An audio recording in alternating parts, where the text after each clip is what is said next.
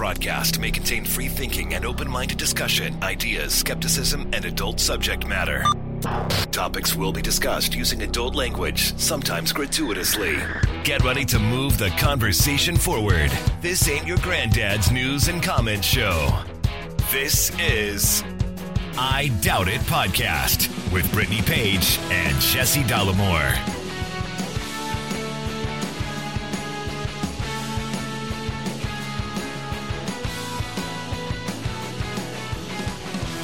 Welcome to the show, everybody. Episode 853 of I Doubt It Podcast. I am your host, Jesse Dollamore, joined today by your host, the lovely, talented, and indeed scholarly Brittany Page, everybody. So we want to do a little PSA here up front. We're not talking about the Oscars. There's going to be no Oscar aftermath. Talk. Yeah. I know that would ruin your day and your life. It wouldn't ruin my day and my life.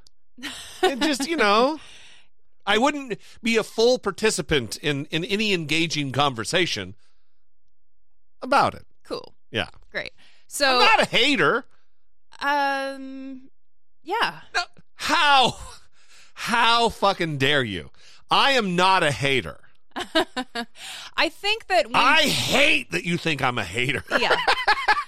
So I read this article in the Washington Post titled, "They Thought Loved Ones Were Calling for Help. It was an AI Scam. Scammers are using artificial intelligence to sound more like family members in distress. People are falling for it and losing thousands of dollars." So you get the point there about what the article is about, but I want to highlight this section specifically from the article.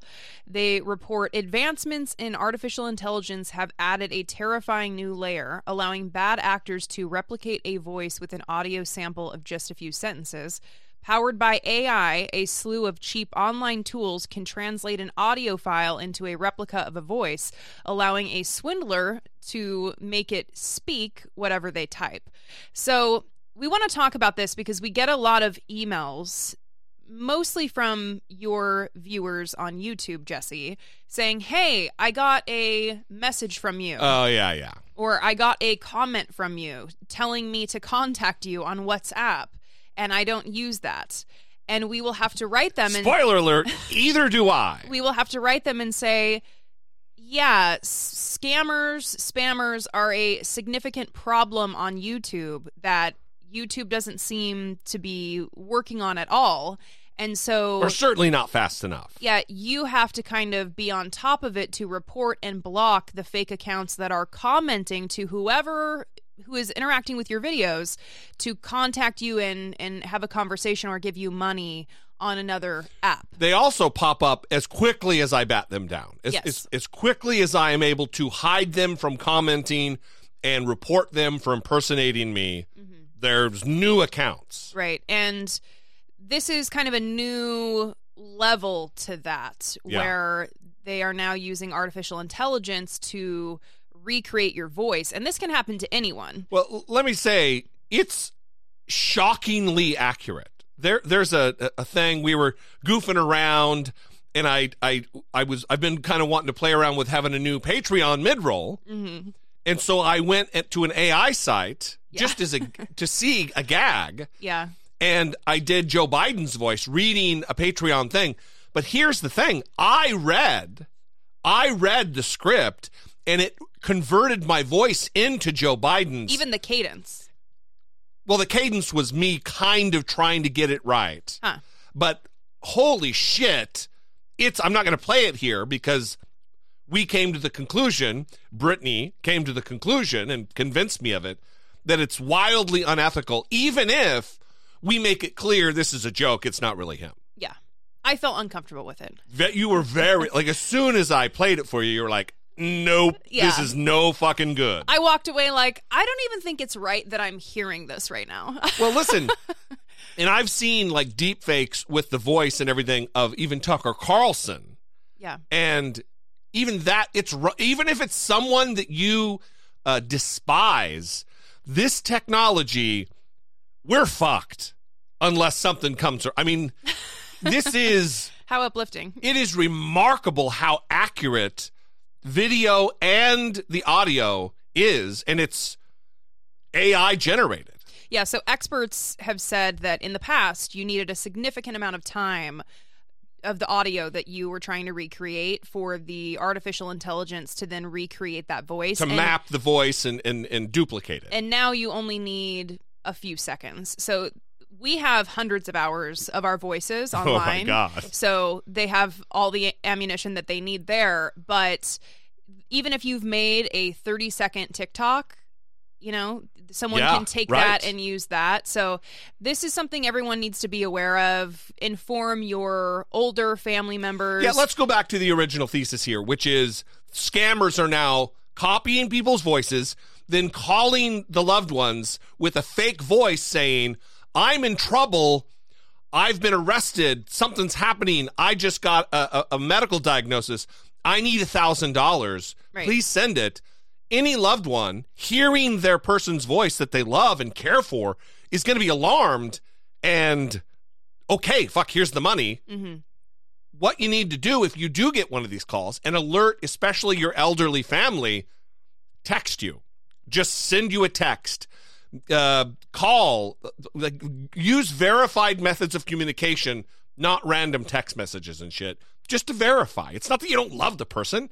You want to be taken care of, and I'm sure your loved one wants you to be taken care of as well. So I have been sending this article to family members, letting them know the same thing that you just said. If they get a call from me, I mean, I'm sure this is unlikely to happen, but if it happens, it's similar to the emails that we get. We do not want people to be scammed by, people that are commenting because they're watching our videos. We feel, I know we're not responsible, but we feel some semblance of responsibility to try to educate people that this is a risk. And to manage our platforms responsibly to make sure they're not being taken. I mean, because we are in a situation where we do ask people to support our work. We do ask people to support us via YouTube channel membership or Patreon. Right.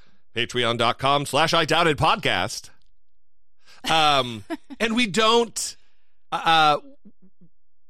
we're susceptible now because, they're asking for money.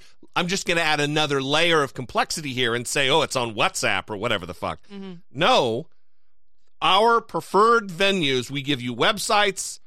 That's the deal. And this isn't about the giving to us. This is about protecting yourself. Yeah. So if you are interested in looking at that article, we'll put it in the show notes and you can send it to the people that you and want in to the be aware video of it. description.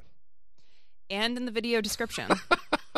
Because we are recording this on video right now. So thank you very much. Yeah, and definitely take care of yourself out there. If it seems out of the ordinary, just do your due diligence and check, test the veracity of whatever's taking place. Absolutely. Speaking of Patreon, we want to take a moment to thank our new and our existing Patreon family, the people who keep the lights on, the people who donate to the show and are passionate about the work and about the concept of moving the conversation forward, which we attempt to do as I beat the desk on an episode-by-episode basis. Yes. So I may get a name wrong in here, and just know that I try my best, but I can only do so much with the brain power that I have, which is not significant. You're doing just great, Brittany Page. Thanks.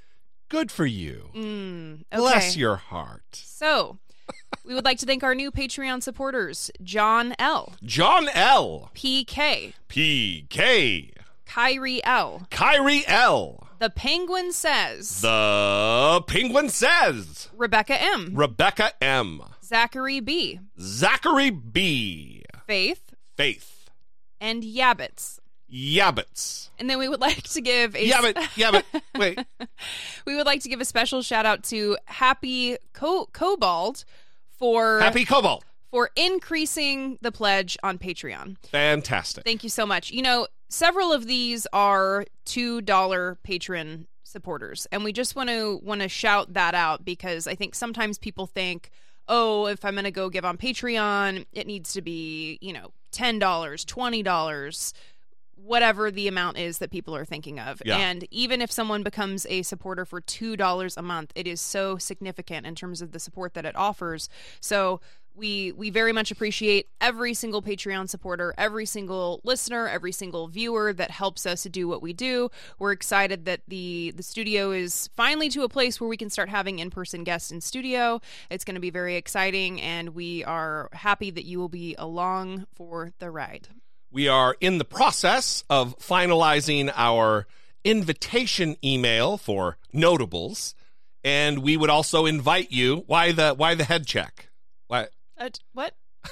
Nothing happened. And we would invite you to let us know what your particular guest desires are. What's your wish list for us to have people in, and we will try to make that happen. You know, we don't just want your wish list, actually. If you want to go ahead and book them for us, that would be great, That would be great. Yeah, don't just tell us your wish list. Go ahead and book them. Let us know when they're coming in. Also, if you're a member of Congress out there listening to this, just invite yourself. You can just invite yourself on the show. Yeah. Unless you're fucking Marjorie Taylor Greene, in which case you can fuck straight off. We don't want you here. 657-464-7609. Of course, you can email a voice memo from your smartphone to idoubt@dollamore.com. Let's get to some listener communication. Yes, we got a lot of feedback given the conversation that we've been having ongoing over the course of several episodes about trans rights. And some of those in the audience have been unhappy with how we are forceful in letting people know that trans rights are human rights. And some people have stopped supporting the show because of this, because of our positions. Now multiple people have stopped supporting the show because trans rights are human rights. But we also got some feedback, including an email from a listener, Ray, who was unhappy with the fact that we are taking the position that we are. But he didn't say he's not listening to the show anymore. He just said he's unhappy with the direction the show is going and gave us some feedback on that. I think the subject of the email was something like the direction of the show lately or something. The show lately. Yes. So we responded to Ray on episode 851. If you haven't listened to that and you want to, go check that out.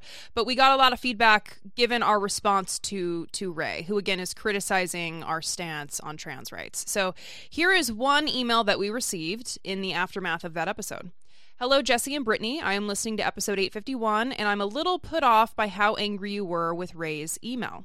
I understand your passion on this issue, and I share it. However, I also understand a bit where he is coming from and thought that he shared his thoughts in a good faith way. Although you provided a lot of good information that could help teach someone to be better, the tone did not come across as helpful. Ray sounds like my husband did just a few months ago. He is to my right, but I think you guys might be to my right. He has learned since then, because I gave him the space and time to learn. He said things like, the problem with the left is that they are pushing the trans thing, in quotes. I pointed out that the only people talking about or legislating about trans people are those on the right. I left it there. The next time the subject came up, he was saying things to the effect of, I am still struggling with this issue and I need time to understand better. He works with a couple of trans women and works with parolees. He has had a couple of bad experiences after unintentionally misgendering someone. He has had to monitor drug tests to transgender men. It is something he is in the process of changing his mind about. We need to be patient with people who, in good faith like Ray, are trying to figure it out. Love you both, Kelly. A lot of assumptions there. One is that, and I don't know whether Ray is in good faith or not, but how the hell would Kelly know at all whether Ray is acting in good faith about the issue? Secondly, if we are right of you, meaning you're like a full-blown leftist, super lefty, and you believe that trans rights are human rights, and you're going to tone check us, me mainly, I'm assuming. So if they're human rights, do we really need to get persnickety about, I didn't really like your attitude when you were proclaiming vociferously that trans rights are we're talking about people's lives. We're talking about the existence of a marginalized group. Oh, hang on. Let me check my tone. Yeah, maybe we could have been a little bit more kid gloves. You don't know Ray like we know Ray. We've had years of interactions with Ray. We're fond of Ray. It's not like I dislike Ray. I really like Ray. I respect Ray. I want Ray to come around to correct opinions about things. It's not the only conversation. So maybe you're right. I could have mollycoddled, to use an ancient, archaic term, Ray, but I don't believe that was necessary. Is that the word of the day on Merriam-Webster today? Yeah, on my little calendar with the word. Yeah. Mollycoddle. Malarkey. So I hear Kelly, and this is a question I struggle with. I struggle with it very much, but in my approach to Ray, and when you say that we've had years of interactions with Ray, I would edit that to say we've had like a few interactions with Ray over the course of years. Yeah. Okay. Yeah, all of our interactions don't add up to years worth of time. Correct. So we don't actually know him. And when we're talking about good faith, he's been on Patreon calls. We have had actual one-on-one interactions with Ray. Yeah, I mean, I'm going to assume that Ray wrote us in good faith because he's like, I love the show. I'm going to keep listening to the show, even if you think I'm a bigot, whatever. But he did say things that like were straight out of Steven Crowder's mouth. So it's hard for me to be like how much of it was in good faith. But I don't know. Of course, I'm going to give, the benefit of the doubt because we're having a conversation. But I didn't talk to Ray any differently than I would someone that I meet in a bar on vacation that I'm arguing politics with. I called myself out at one point for being kind of a dick and being a little snarky. That's how I would talk to someone in a bar if I disagreed with them politically. And it has gone, south sometimes, and sometimes it has not. So It depends on who I'm talking to. But I know Ray, listening to me talk since 2015, he's listened to me a lot more than I've listened to him. He knows where I'm coming from.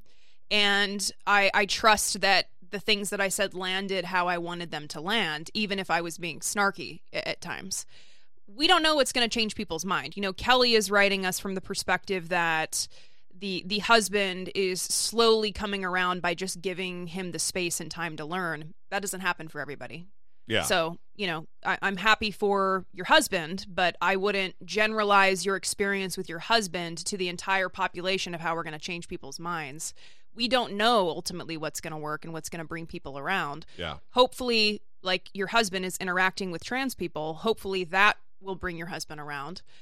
And maybe that's what it's going to take for Ray. I don't know. But the important thing is that we are going to keep having these conversations, and the people we're going to center in their feelings and in how they hear these conversations is that hopefully trans people will feel that we are on their side and not on the side of the oppressors. And standing in the gap for them. Listen, and that's the group that gets ignored in all of this is trans folks.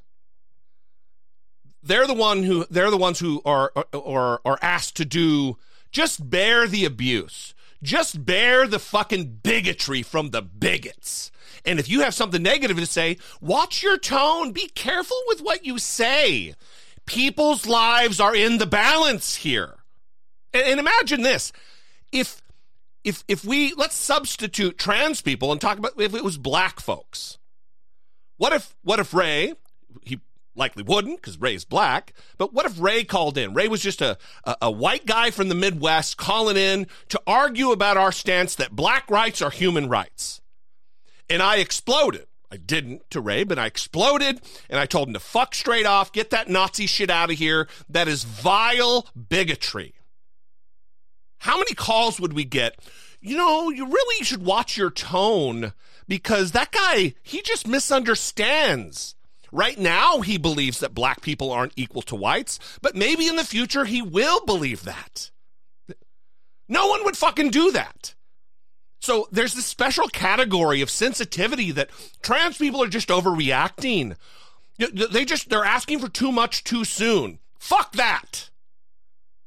If trans rights are human rights, and they are, we cannot give them freedom and life free from oppression quick enough. Yeah, I think you're hitting on something really important, which is the defenses that we are hearing from people illustrate a bias. Yes. Like they're still not fully accepting of trans people. And, you know, I mean, it's like Martin Luther King Jr.'s letter from the Birmingham jail, where he criticizes the white moderate and white people who at the time were talking about all things in due time, about giving equal rights, civil rights.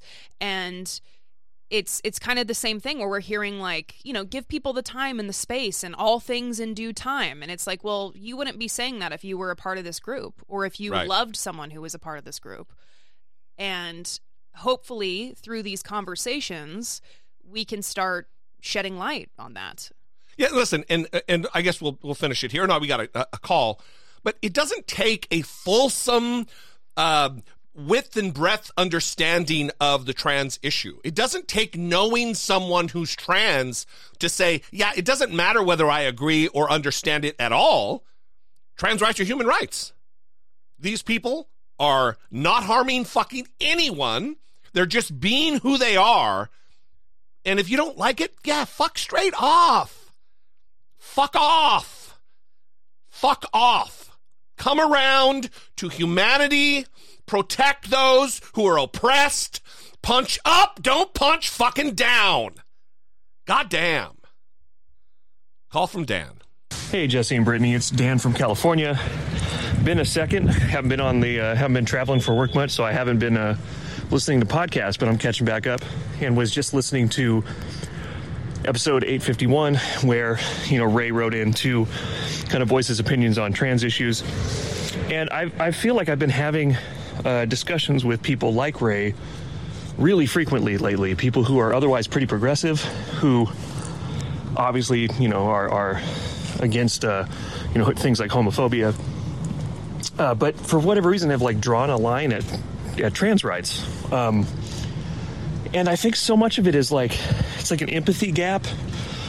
And it's just not understanding and not connecting the dots that, like, no one's coming out as trans because it's easy. No one would. Why would you ever want to do that? No one gets punched down more, you know, societally currently than trans folks. They're on the bottom. And to think that they're doing it for, you know, I've heard people say they do it for attention. I've heard people say they do it for, you know, like he brought up women's sports. You know, the amount of trans women trying to play competitive women's sports, it's like single digits. It's not a thing. It's all these laws and statutes that places like Utah and Tennessee and Alabama and other places are putting in are solutions in search of a problem. This is not a mainstream issue. Look at any data. Trans folks are not abusers. They are the abused. It just so mirrors how we used to look at people of color, and then it was gay folks, and then now it's trans people. They're on the bottom of society, and we need to adjust accordingly. And I think so much of it is, it's weirdly people's like pride and like they don't, you know, how many times have you heard people say like, well, what happens if I don't want to accidentally misgender? I don't want to accidentally, you know, I don't know their pronouns, blah, blah, blah. Like, as long as you make an honest attempt, you're going to be fine. Try to treat people with respect like you would anybody else. I think so much of it is like we're afraid as progressives that like we're going to get in trouble by saying the wrong thing because the left tends to jump on people who say the wrong thing.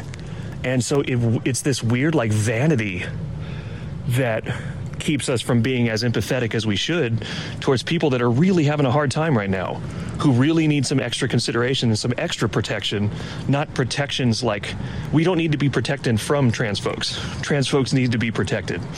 And so for people who are otherwise leftists to bring up the literal same talking points that you would hear on Fox News is ridiculous. And I think it requires some like self-reflection to like really like realize the just like latent bigotry some of us still have. And it hopefully through some reflection and, you know, obviously, you know, meeting people, maybe, you know, meeting a trans person and realizing that they're just trying to live their life the best they know how, that anybody else, we're just a meat sack with some electricity in it, man. Like, nobody picked their preferences. there wasn't a checklist for race and ethnicity and, all that stuff. We just are what we are. We were born to the parents we were born, and we were kind of hardwired the way we're hardwired. And I just can't even imagine what it would feel like if the way I was being represented in society and the people who treated me was not congruent with who I was internally, and the kind of chaos that would cause, and just kind of being unmoored from anything that felt comfortable. It must be terrible no one would choose that. It must just completely destroy the foundations of your life until you can find out who you are and rebuild them. And we need to show support, and we need to have tools in place to help people do that, the same way that through a lot of hard work over many decades, we've helped to legitimize gay and lesbian folks, as they're seen as legitimate in a way they were not 50 years ago. And so we have a long way to come. Before that it was interracial marriages, and now it's trans rights. It's the new battleground.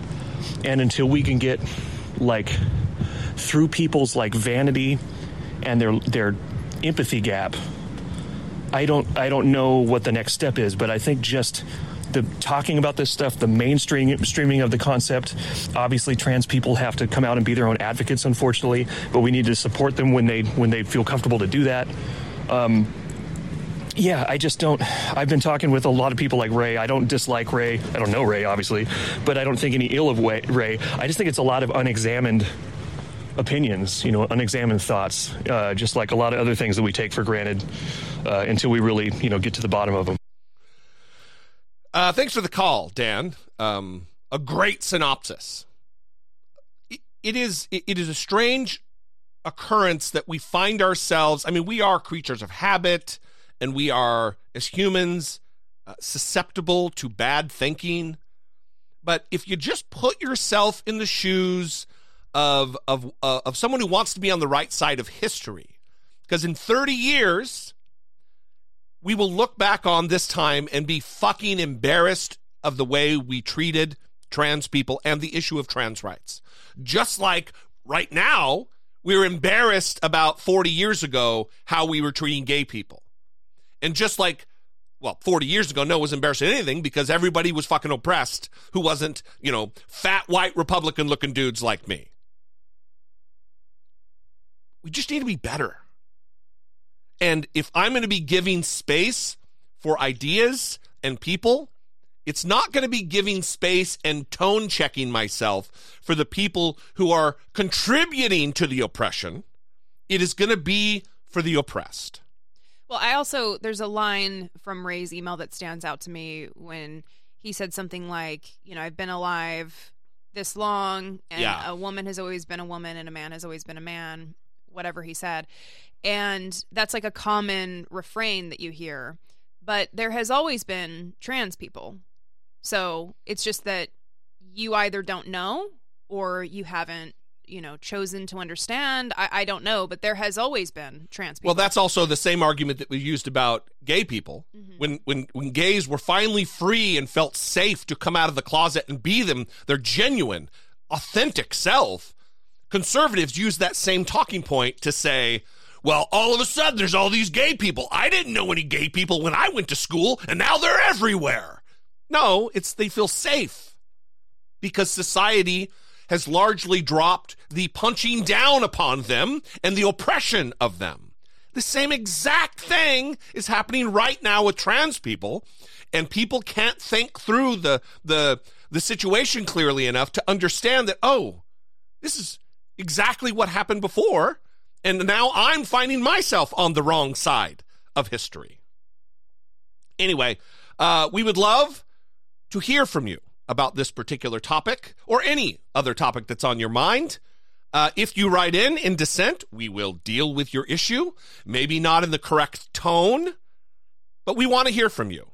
I would say that if you do call in, if you write in with a dissenting opinion, we welcome that, absolutely.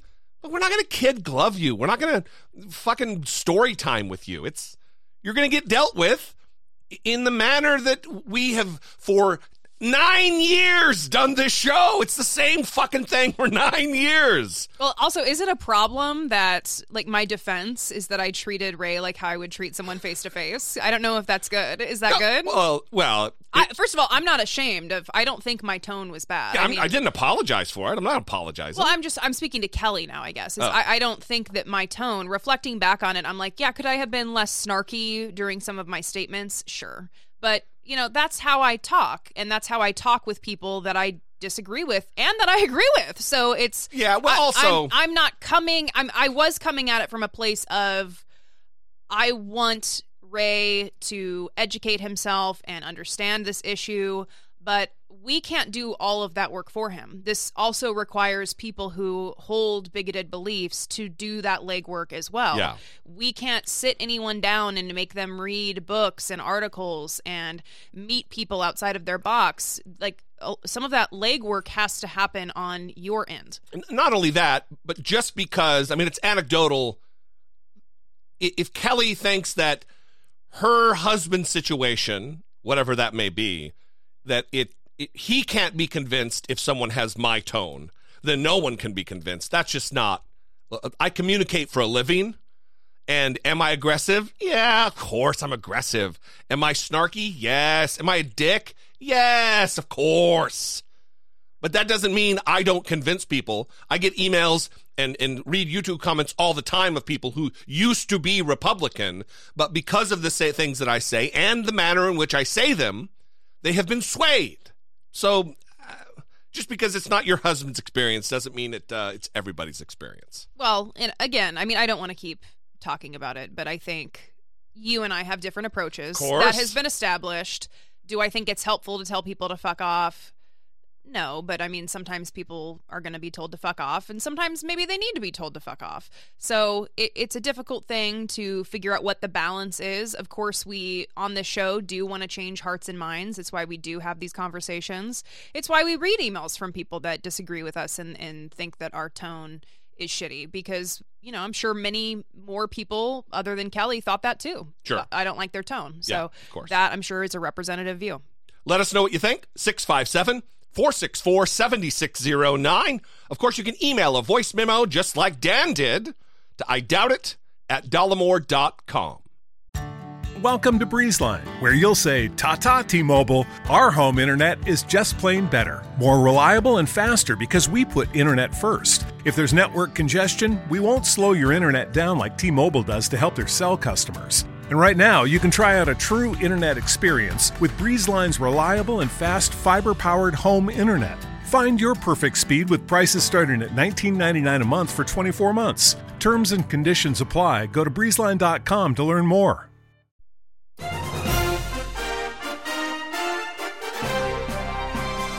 Dollemocracy. Facing down pessimistic politics with realistic optimism. So this is going to be a fun one because it's a gift to the show, really. It's gifting us a new drop. And I think everyone is going to be super excited when they hear it. Now, what's interesting about this clip is it's two Republicans going at it. Two Republicans in Missouri. One Republican colleague challenging another Republican colleague over an anti-LGBTQ bill that would prohibit teachings about sexual orientation and gender identity in schools. And this is... Which is just impossible.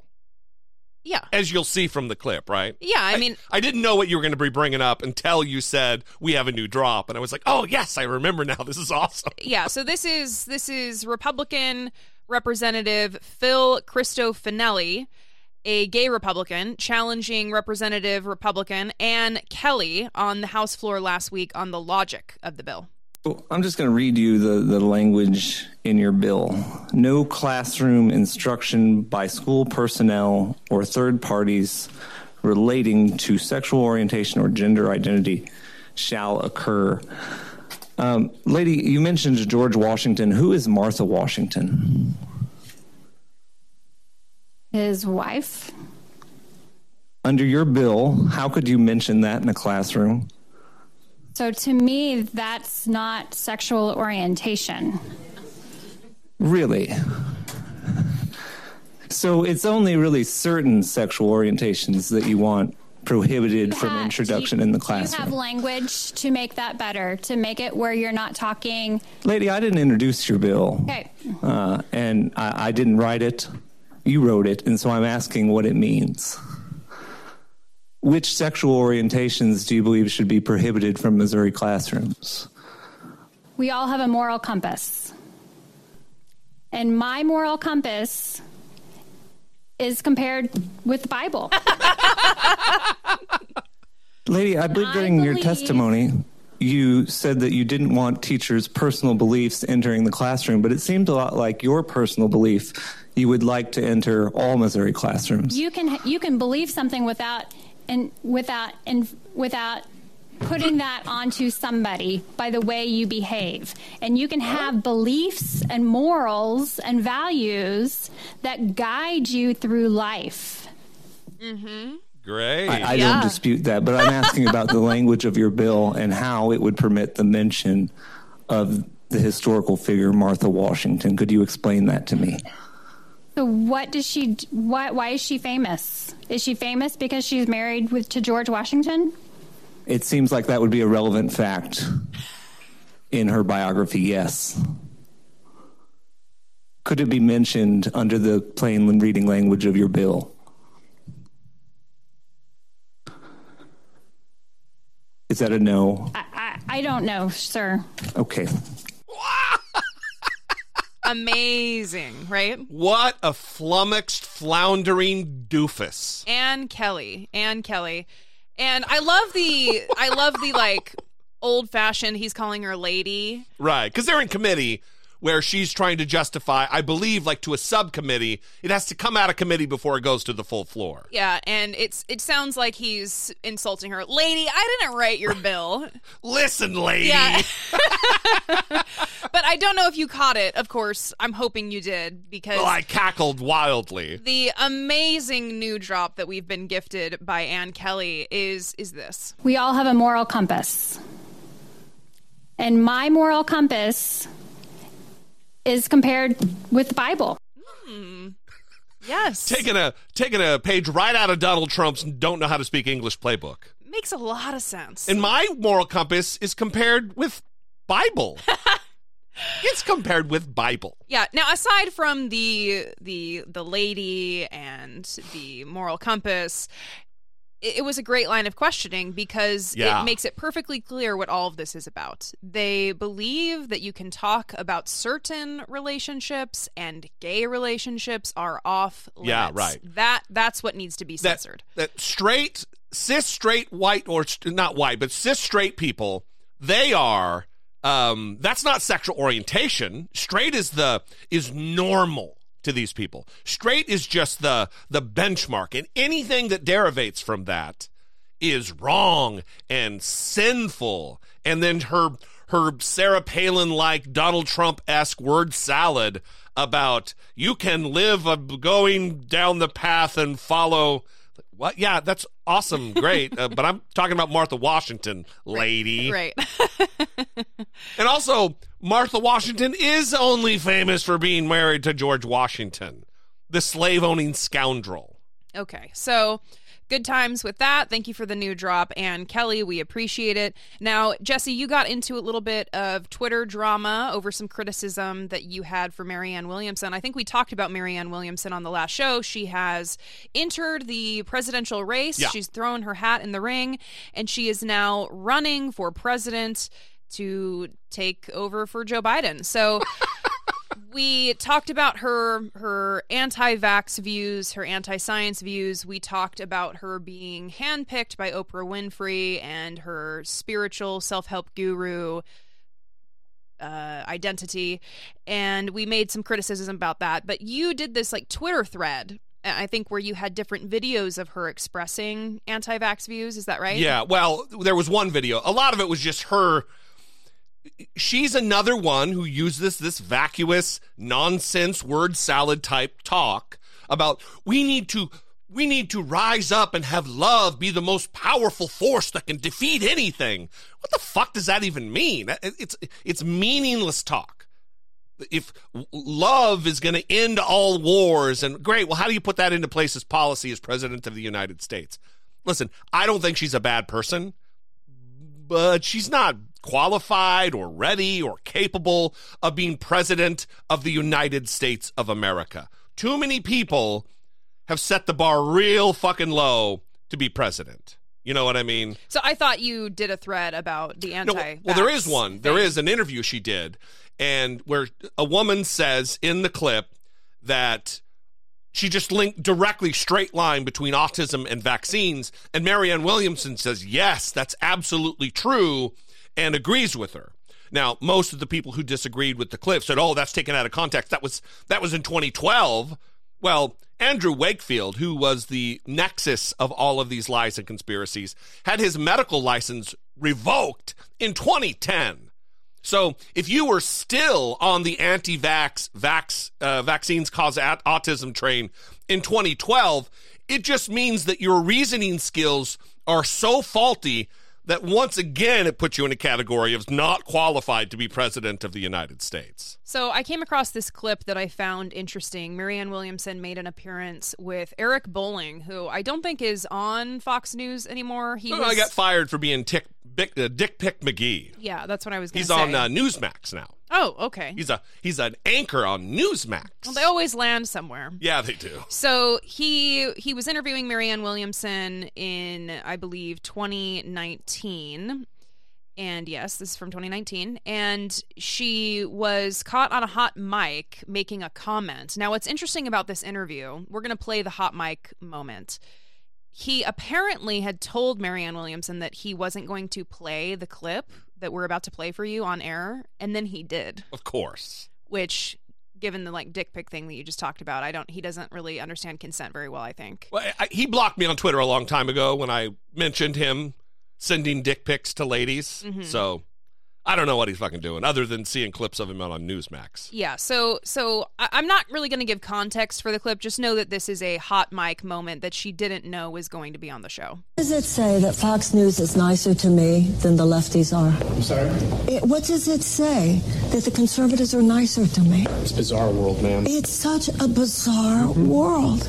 You know, I'm such a lefty. I mean, I'm a serious lefty. But I understand why people on the right call them godless. I mean, it's like, I didn't think the left was as mean as the right. They are. Well, it's because you're a useful idiot. Of course, Fox News is going to prop you up and put you out there and cart you onto the news because then they're able to, because you're attacking Democrats constantly. You're a useful idiot. You're just like Tulsi Gabbard. You're just like Tulsi Gabbard. You just haven't gone full grift yet like she has. Well, it is strange to say Fox News is nicer to me. The conservatives are nicer to me because Democrats criticize me, you know? And I mean, they haven't elected me president. How cruel. Yeah. I mean, you're going to be met with criticism. And I mean, are they nice to you when they tell you they're not going to play that clip and then they come back from commercial and Eric Bolling is like, roll the clip that we just got? Yeah. Well, listen, it is strange to me, people's religious adherence to anti-establishmentism. Like, oh, she's anti-establishment. She's got to be a good president. She's attacking the status quo. Oh, she's anti-war. She must be lifted up and elected president of the United States. If you think the job of president is so fucking easy, you have a childlike, simplistic view of just how complex and dangerous the world actually is. And we need true, gritty leadership, not just platitudes about love solving all of our problems. Because if love solved all our problems, you could feed the poor with love and not actually have to construct policy to put money in a budget to give them what they need. Well, I also think a lot of the criticism that you got on that thread, people were saying, well, didn't she make those vaccine comments like 10 years ago? Yeah. And Marianne Williamson is like 70 years old. So if she made those comments 10 years ago, she was 60 years old. She's written numerous books. She had a public media platform that she's advancing these on. So it's not like she was a teenager who just watched Zeitgeist and, loose change or whatever those things were that, like, talking about 9/11 being an inside job, like, she wasn't a teenager who got swept up with some bad information because it seemed cool to hate George W. Bush at the time. Like, she was 60 years old. It didn't just seem cool. It was real cool. Yeah, no, I mean, now we know they were right about some things, but, So, okay, those who love Marianne Williamson in the audience, sorry, is where we stand. Well, we'd love to hear from you. 657-464-7609. You can email a voice memo with all of your hatred to idoubitit@dollemore.com. So, George Santos, I mean, I feel like we're not talking about George Santos enough. I don't want this story to go away. Thankfully, we have people like Randy Kay over at CNN who are still on the case because he is now being accused of orchestrating a credit card skimming scheme. I was an asset in helping take down a ring of criminals. I was an asset, he says. Come on, man. All right, let's play the clip. I was an asset in helping take down a ring of criminals. New York Congressman George Santos denying allegations from a man from Brazil, painting him as the mastermind of a credit card scheme.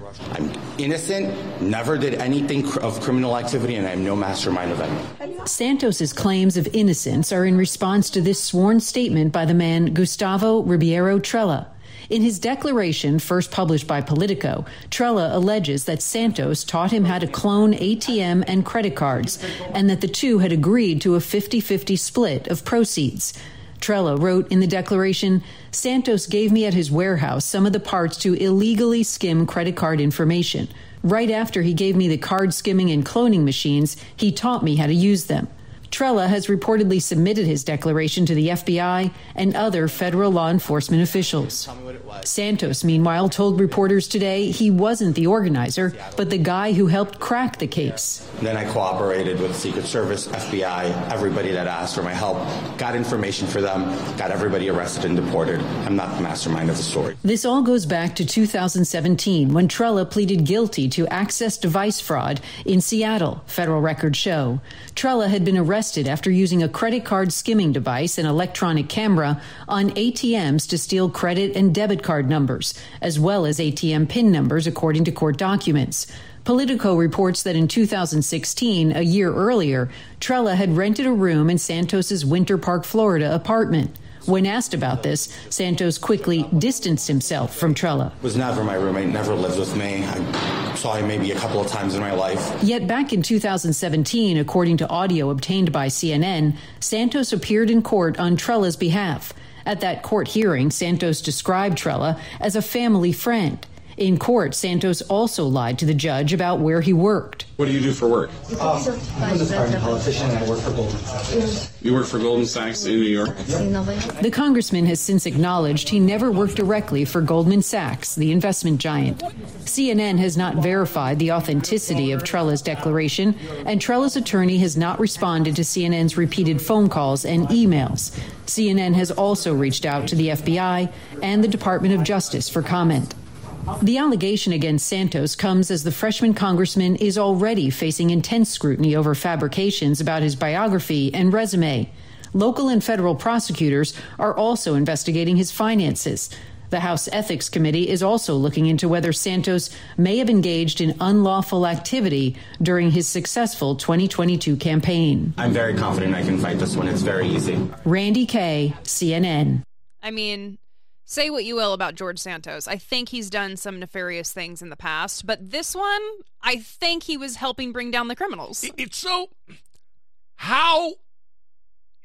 Just examine your life and how it's gone, and think about how many hardened, thieving, scamming pieces of shit that you've brushed up against in your personal life, like close quarters with. How many people in your life over the span of it had you had to go to court to vouch for the veracity of their character? It never happened to me, but it seems to happen to George Santos a lot. He's always involved with all of these nefarious characters. Mm-hmm. This is, I mean, now that the FBI has it, we'll see. They seem to be in disarray over there, but this guy is, I mean, just a beautiful representation of where the Republican Party is in 2023. Yeah, he cannot stay out of trouble. So I don't think this is going to end well for him. Also, this isn't it. There's probably all kinds of other stuff out there. I mean, come on. That people they're finding, they're getting the audio of. I didn't know this guy. I don't know who this guy is. And then we have audio of him vouching for him in court and then lying to a judge about what he does for. It's bananas. Yeah, he's lived quite the life. Quite the life. Yeah. So we came across this story about a Washington State podcast host and her husband who were shot by a stalker, and you can imagine why the headline was attention grabbing for us, and especially from people who on a semi-regular basis receive actual death threats from psychos online. Yeah, I mean, less than a year ago, we had the cops at our house talking about a death threat that we felt was credible enough to call the police. And I've been reluctant to talk about the police response to these events on the show, but I don't think it matters at this point, so I've decided to just talk about it. Well, next time, spoiler alert, it didn't go well. Metropolitan Washington, D.C. police are fucking feckless, and they're not doing anything about it. Next time, I'm just going straight to the U.S. Attorney and the FBI. So I kind of had a difficult interaction with the detective who called to follow up on the case after the officer came to take the report, because I was listening to you interact with this detective on the phone, and he was taking information about the threat. And at one point first of all, during the whole line of questioning, you could tell by his demeanor, his approach, that he had to deal with this. Yeah, that he didn't think it was serious and that it was kind of a waste of his time. And, by the way, the same week that Paul Pelosi had his head bashed in by a hammer. Yeah, I mean, you get the vibe anytime you report these things that people are just going to be threatening to kill you on the internet, and it's fine. Like, it's just a part of life. That's kind of how the cops react to it.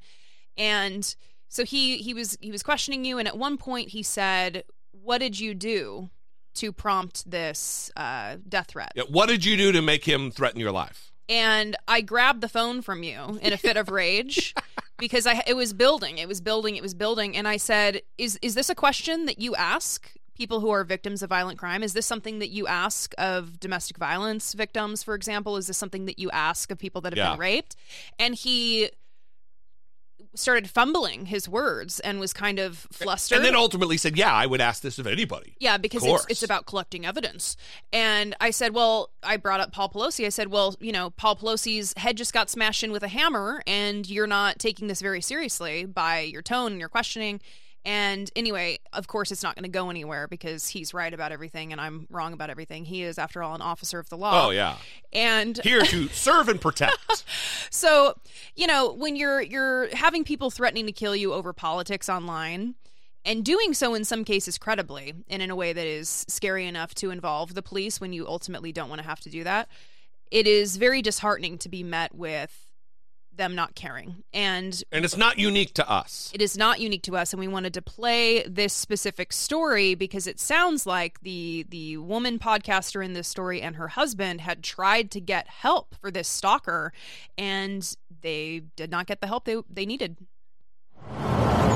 The house at the center of this crime scene is where police say Malad Nasseri and Zohreh Sadeghi, a husband and wife, were shot and killed by a stalker, a 38-year-old man named Ramin Kadakaram Razahi, who then turned the weapon on himself. This is every victim, every detective, every police chief's worst nightmare. Chief Daryl Lowe says just before 2 a.m., officers rushed to this Redmond neighborhood after receiving reports of shots fired. The couple at this home had called police before, back in December and again in mid-January, to report that the wife was being stalked. In one of the reports, she reported over 100 contacts in a single day. The couple had filed paperwork for a temporary protection order against Ramin because he had reportedly listened to Zohreh's podcast, then began communicating with her. But police say it escalated, with him repeatedly calling her husband, even her friends, after she asked him not to. Within these pages, it states that he would leave voice messages in the middle of the night. In one call, he was reportedly crying, begging her to pick up, and threatening to burn himself and the tree in front of her house. She also stated that he said many times that nothing short of his own death would make him leave her alone. I had been briefed on the case earlier this week by our investigators. Chief Lowe says those investigators were working to serve a protection order, but tracking down the suspect who lived out of state proved to be difficult. In this case, the victim did everything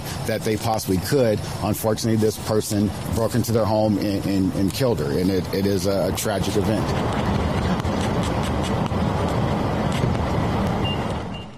It proved to be difficult, so sorry. You got killed. Proved to be difficult to track him because he was out of state. Yeah, which is, by the way, the exact same thing that's happened to us on multiple occasions. Now, I don't want to make this story about us, but it does speak to the larger narrative here and the larger situation in the country, where it seems that you can threaten someone's life online and be held you're unaccountable. Right. Well, and when you hear arguments for abolishing the police and I mean, I'm sorry to go here, but or at the very least, defunding the police. Defunding the police, I'm sorry. And people will talk about investing in community care. And what they talk about is investing in services and early childhood education and paid leave and all of these policies that will ultimately help people live better lives, decrease stress, decrease criminal activity.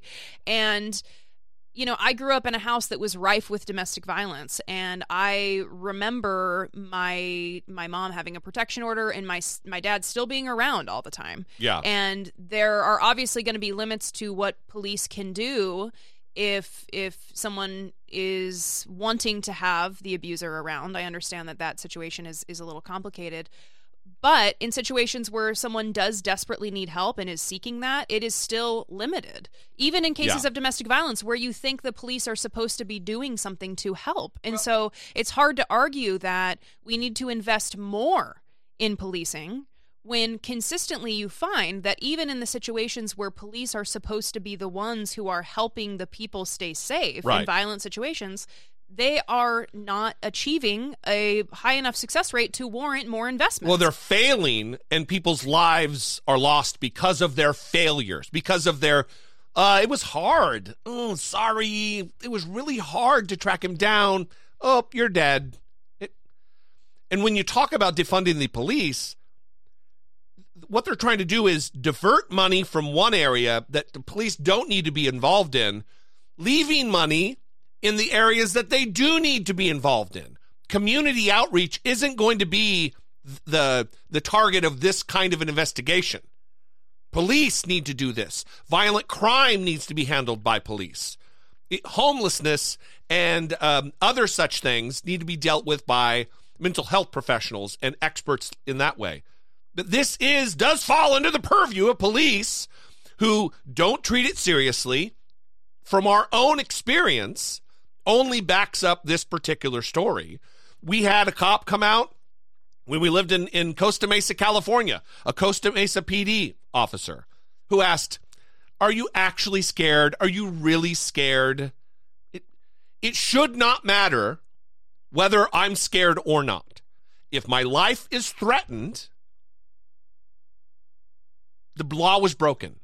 It should be handled by police in an expeditious way, in a serious way, in an aggressive way, to remove someone from society who's threatening to kill other fucking people." Right. So it's a terrible story. We are very sad and disgusted by how this turned out. And, you know, if someday you see a headline that Jesse and I got murdered, then hopefully, I know this is a little morbid. Here we go. Somebody take care of Sweepy. Yeah, someone take care of Sweepy, but also someone talk about the police failures and direct them to this episode. 8:53. I mean, seriously.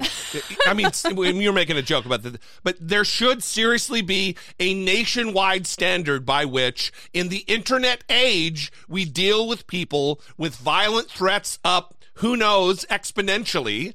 There needs to be solutions to this, because it doesn't just impact people who have a public platform. This affects people who are just randos on Twitter or on Facebook who talk about politics and have their life threatened. It's unacceptable. It's illegal. It is terrorism. We'd love to know what you think. 657-464-7609. Of course, you can email a voice memo from your smartphone to idoughtit@dollamore.com.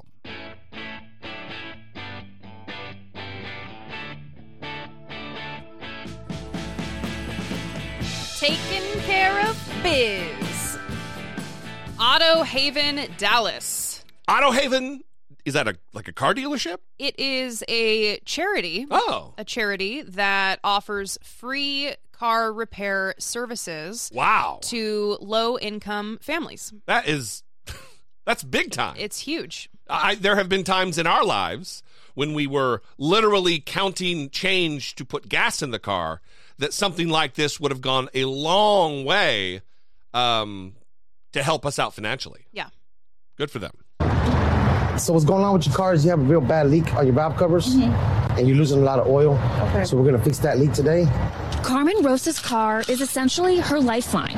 I'm a single mom with 4 boys, so I use it to take them to school, groceries, work. As a cashier who makes about $14 an hour in Dallas, she faced a difficult decision when her car started having issues. Because it was either fixing my car or paying my bills. When she heard about AutoCare Haven, a local organization that fixes cars for free, she was overjoyed. I was really happy. When I got the message that they were going to fix my car, I prayed and I was like, I find myself really blessed. So with the initial and then this job, what would you estimate everything would cost? A shop would probably charge us like $3,000, $2,500. And she pays nothing for this? No. Manuel Tellez founded AutoCare Haven in 2018 after he had to take out a payday loan to pay for a repair of his own. There's a lot of people that are just one blown tire away from financial disaster.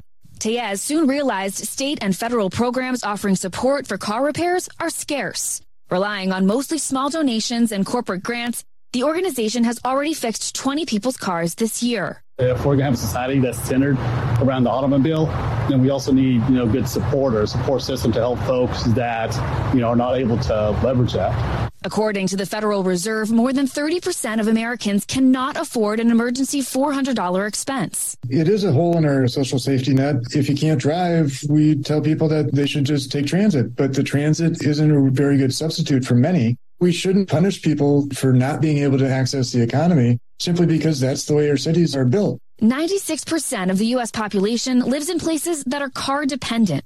In metros like Dallas, underbuilt transit systems, especially buses, with often infrequent service and limited reach, can add hours onto commutes. Is public transportation an option at all for you?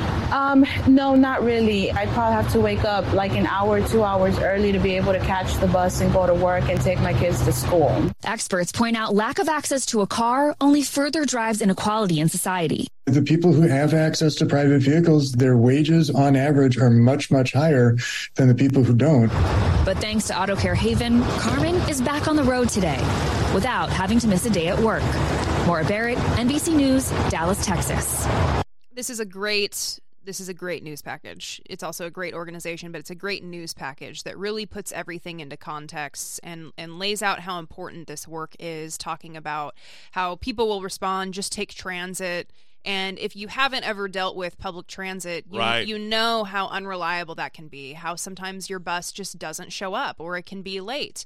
There can be issues here with the metro where, a train is shut down and you need to now figure out how you're going to get where you need to get. And not only that, it adds hours onto your normally, half hour, 45-minute commute. And maybe you can't afford to call an Uber and just take an Uber where you need to go. Yeah. So what stood out to me about that was the line, one blown tire away from financial ruin. How many people are one blown tire away from financial ruin? And what an indictment of our society that there's a significant number of people that if their tire goes out, they're going to be in a situation where maybe they can't pay other bills because they need to cover this tire because, they need to get to work. Yeah, if they don't get to work, they get fired, and then they have no job. This is where Republicans and conservatives and people who are not empathetically minded, they lose sight of the larger picture. They lose sight of the 30,000-foot view on a macroeconomic problem that these people are now boxed out of the economy, which doesn't just hurt them and their income and their ability to earn and provide for their families. it also damages the economy at large, and they need to be helped. They need to be supported.